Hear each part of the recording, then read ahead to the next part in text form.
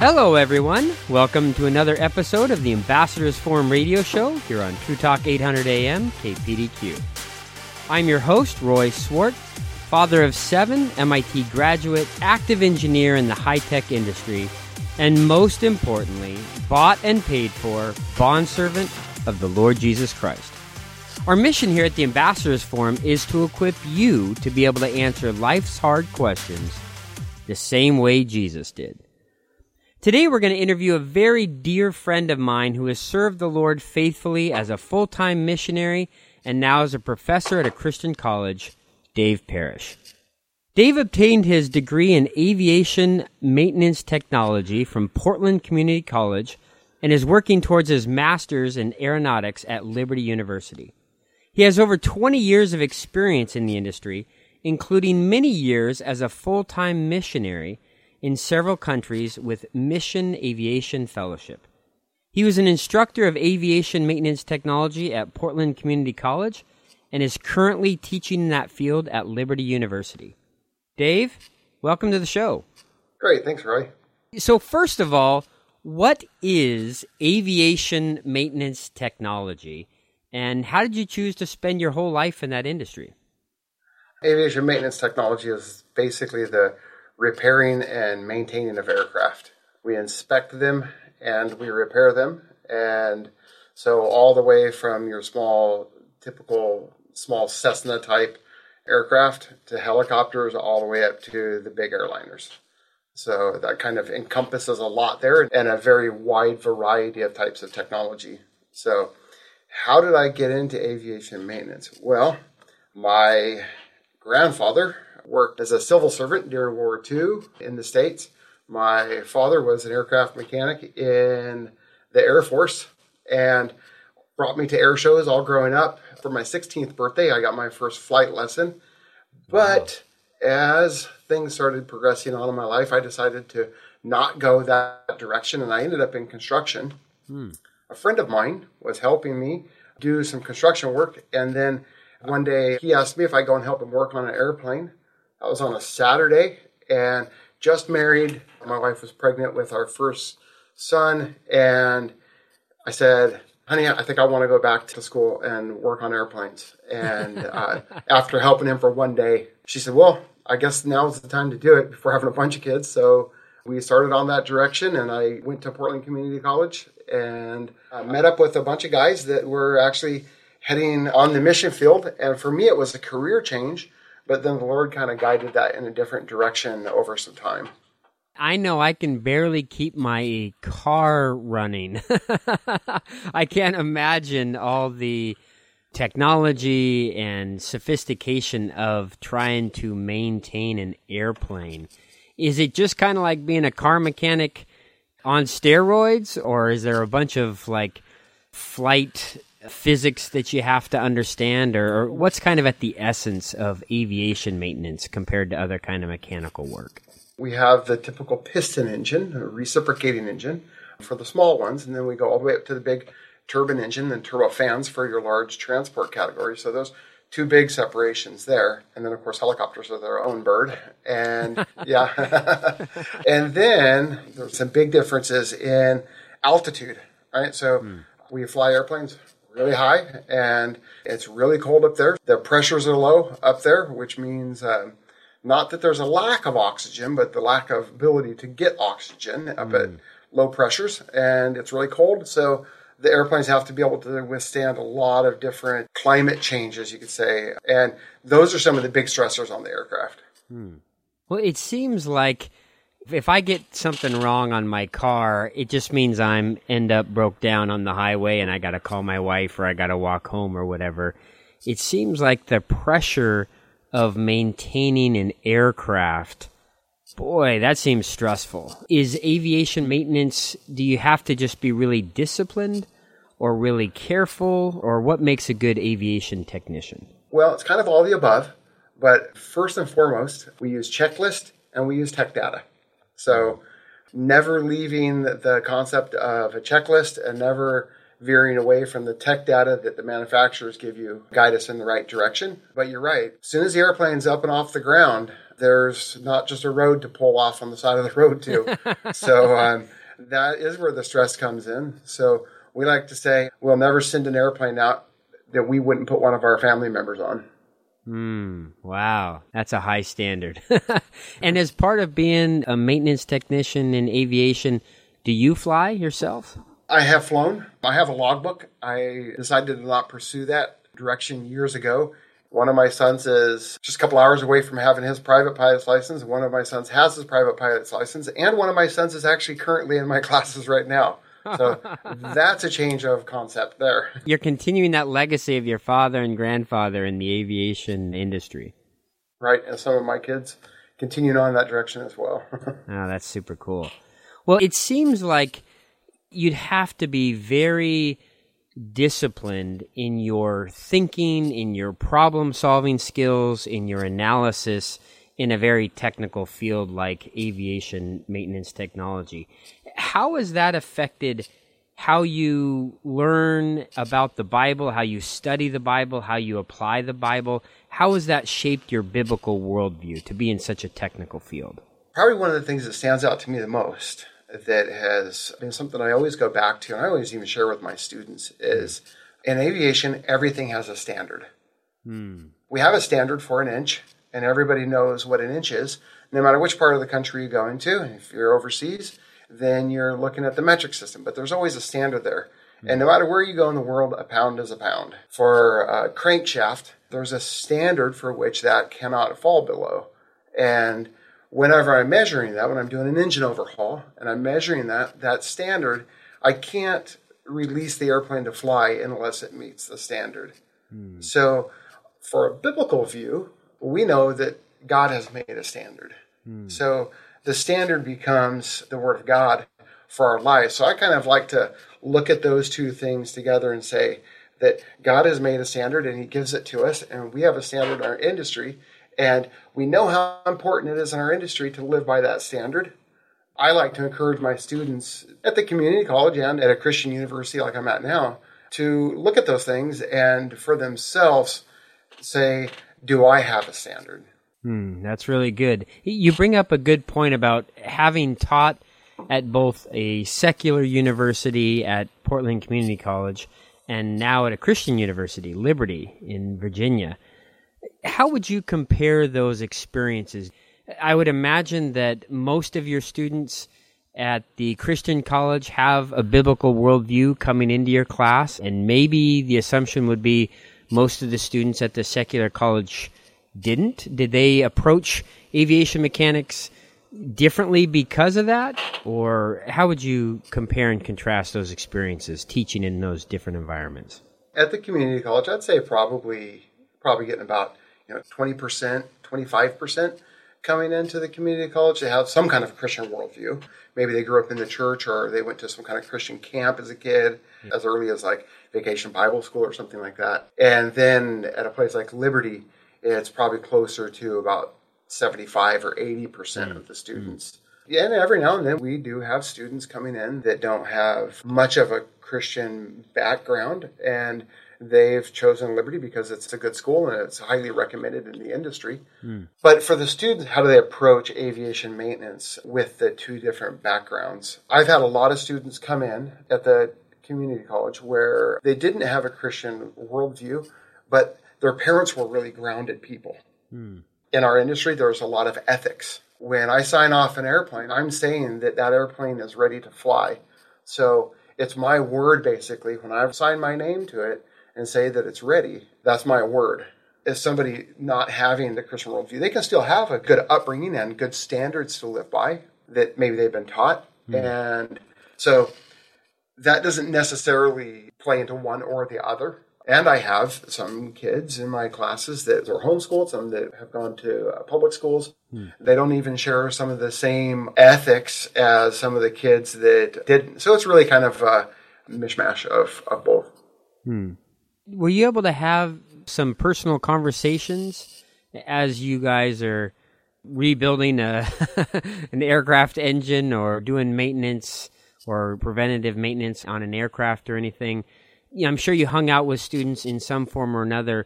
What kind of questions did the kids who had a Christian background versus the kids who didn't have a Christian background, what kind of questions were they asking you or each other about life?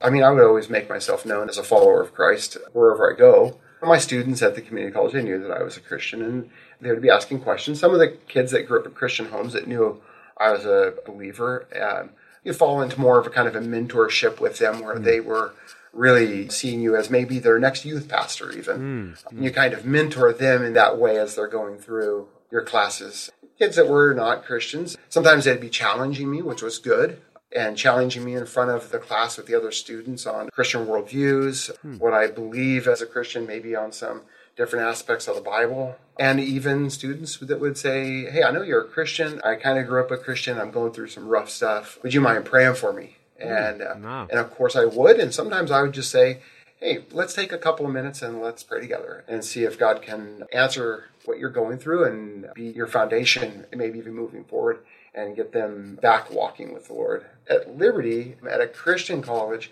we start every day with doing devotionals. Yesterday, I started a new class in mornings, and I started off, we watched the Bible Project on Titus. We're going to be working through the book of Titus over the next 3 weeks.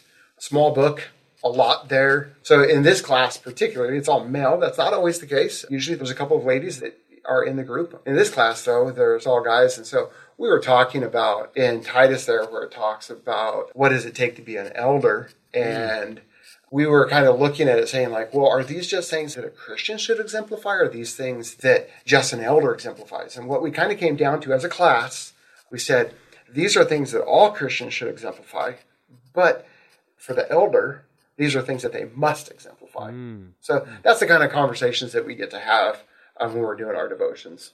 And then, of course, throughout the day of working on the airplanes and stuff like that, of course, those kind of conversations are always continuing.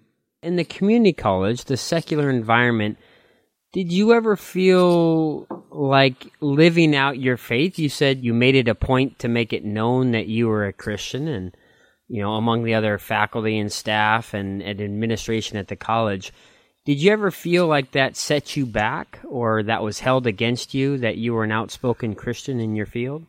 I never felt like it was something that was set me back, like I didn't get a promotion or anything like that.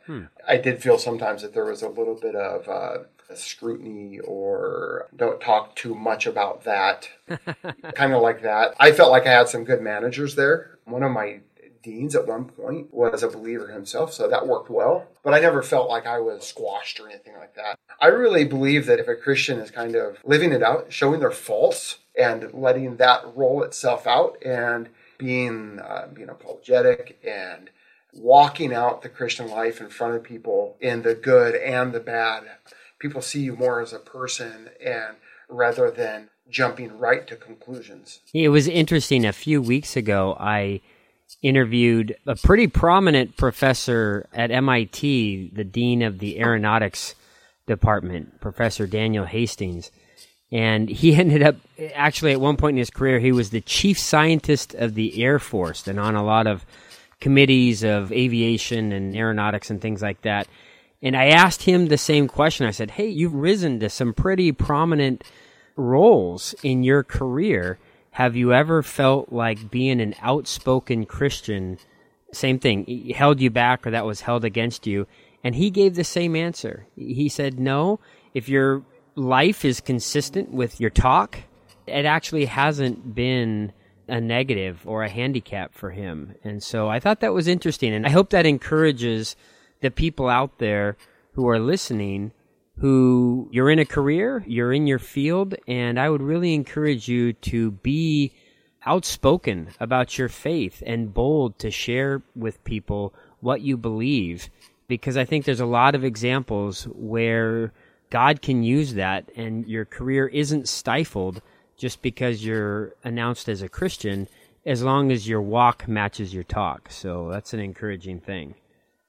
Well, Dave, let me switch gears a little bit. Tell us more about your time on the mission field with MAF. A lot of people can relate to, having a career, maybe even being a teacher, But a full-time Christian missionary, that's always held in a different light because not a lot of people have that experience. Tell us a little bit about your experience during that time.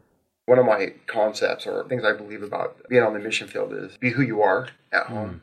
You need to be the kind of person before you go that is wanting to see the kingdom unfold in front of you. And going, you're basically just taking the career that God's given you already and transplanting yourself to another place and walking that out in front of people who haven't heard the gospel or they don't have the local Walmart that has a Bible on the shelf. Basically transplanting yourself to another place and living out your faith there. For me, that's obviously aviation. God gave me opportunities to take my aviation maintenance career overseas and do that as a profession, being able to get people around and be able to share my faith with people that I work with in the hangar and employing locals and then even living that out in front of my neighbors and just being the same neighbor I would be in America to my neighbor. Yeah, I like how you stated that.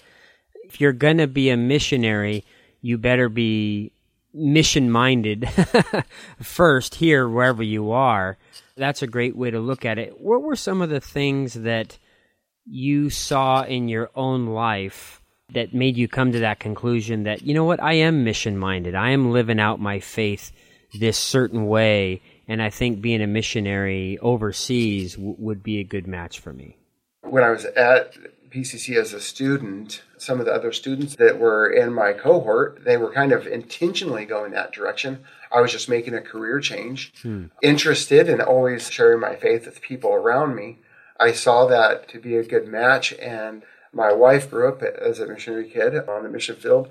We kind of just started exploring, like, is that something that God would have us do? And I had been working in the industry for about 5 years at that point, several different companies, even in Portland, and just kind of was asking God, is this something that you would want us to do? I was happy to just stay in Portland doing my career, but God was saying, no, I want you to take that same career and I want you to bring it overseas. And that's what we did. That's cool. I hope that's encouraging to some of the people listening that you don't have to go overseas to be a missionary. You can start right here with your friends, your neighbors, your own community, sharing your faith, telling others about Jesus and what he's done in your life. And if God chooses to develop that and use that to make you a full-time missionary overseas, that's something great that God could do.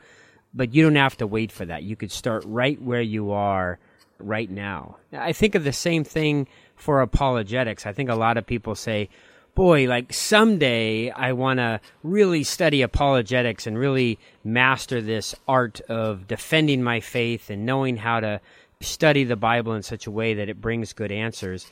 And I always tell people, well, what conversations are you having with your friends right now? You have questions. Your friends have questions.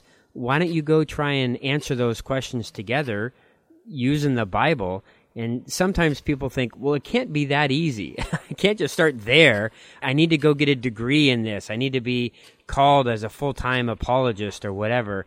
And I don't think that's the way the Bible describes it. I think, like you said, with missions, you can start right where you are, where God has you today, and see if that's something that God develops. As a final question, Dave, you and I homeschooled our kids together in what I would call a very progressive culture of Portland, Oregon. And I know your kids also attended various international schools all around the world when you were a missionary. What would you say were the questions that they were asking, kind of apologetics questions about God and faith and the Bible? Were those the same kind of questions you saw here as at the international schools, or were they different, and if they were, how so? I think that they were very similar, but wrapped up a little bit differently, right? Because kids are asking questions that are kind of on the ground, questions that they're wanting answered, that they're dealing with like real life, just like we do, right? So sometimes we make these questions bigger than they really are, and we think that it's really complicated answers, but it's really just giving really practical things that they would be encountering when we were overseas. And I talked to some of their parents, and when they were in high school, their parents were okay with them smoking pot. You had a 9th or 10th grader, and the parents were smoking pot at home, and and they didn't see any problem with their kids doing it with them, recreationally. And so our kids would ask us about that. Is this wrong? We'd unfold those questions, not just in one shot, one quick nugget, right? These are conversations that you have over weeks, right? Yeah. That seems like a neat way to engage. I think a lot of people who they grew up in the United States, their parents grew up in the United States, and their parents grew up in the United States, and they have a very American culture. They can tend to sometimes think, oh, well, the Bible says you have to do it this way or that. One of the things that I've noticed when I've traveled internationally is there's a lot of different cultures, and Christians in different cultures sometimes come to very different conclusions about things. And so that must have been a fascinating conversation all the time with your kids as you separate out, well, in the United States, it might be traditional or typical to do it this way, but is that a biblical thing or is that an American culture thing? And so that must have been a fascinating study for them. Are there any other examples like that? That smoking pot is a great example. Can you think of any others? I'd say one of the most interesting things I ran across, and this is with like-minded workers, the people that we be working with that are also doing missionary work. People are coming from all different countries, all different backgrounds, different church backgrounds they're coming from. So we have just become really great friends with some pretty far spectrum of Pentecostal. And to engage with them and learn from them and them learn from us, living in that environment, I would have called myself more of a conservative Christian, and us having kind of rubbing on each other and having these great conversations, I felt like it furthered my faith. It never hindered it. And of course, the kids get to watch us with their friends, parents, having these great conversations of what does that look like? What do you mean, Dad? After you get home from hanging out for the evening, having dinner, Dad, what does Pentecostal really even mean? Right? Because they're only hearing it as a word, or maybe they heard it in a sermon or something. Somebody said that, or they're relating it just to Pentecost or something like that. We'd have these great conversations with them about what does it mean? They know that their friends are Christians, right? Just expressing it a little bit differently. Yeah, that's cool. I think that's one of the things that we've tried to strive for in this ministry specifically is to have those conversations with people that you either might outright disagree with, or maybe you just have a little bit different perspective. But if you have those conversations with mutual respect and gentleness and kindness, like you said, you actually end up growing a lot more and recognizing your need to grow a lot more than you may have assumed. And so I think that's a great approach for life, whether it's on the mission field or the study of apologetics or just conversations in general with your friends or family or your community. Having that open-mindedness and that gentleness and humility in your speech is just a huge blessing all around, no matter what culture you're from. Well, hey, Dave, thanks a lot for being with us on the radio show today. And I have so much respect for you and your family and your career and how you have chosen to serve the Lord faithfully in your family and across all the things that you guys do. So it was a pleasure talking with you today on the radio show. Great. Thanks, Roy. And likewise. Well, how about you? How do you see God present in your career and your lifestyle? How have you navigated the complicated landscape of different cultures and backgrounds to make your faith known and understood? Do you feel like you need better training and instruction on how to live out your calling to make God known as He really is? You can visit our website at theambassadorsforum.com for lots of helpful resources on how to share and defend and apply your faith. Finally, thank you for joining us on the radio today.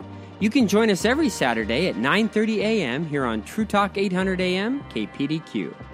I pray that God will raise you up in your own faith and send you out to share that faith with others in the grace and truth of the Lord Jesus Christ. Until next time, I'm Roy Swart. May the Lord bless you and keep you.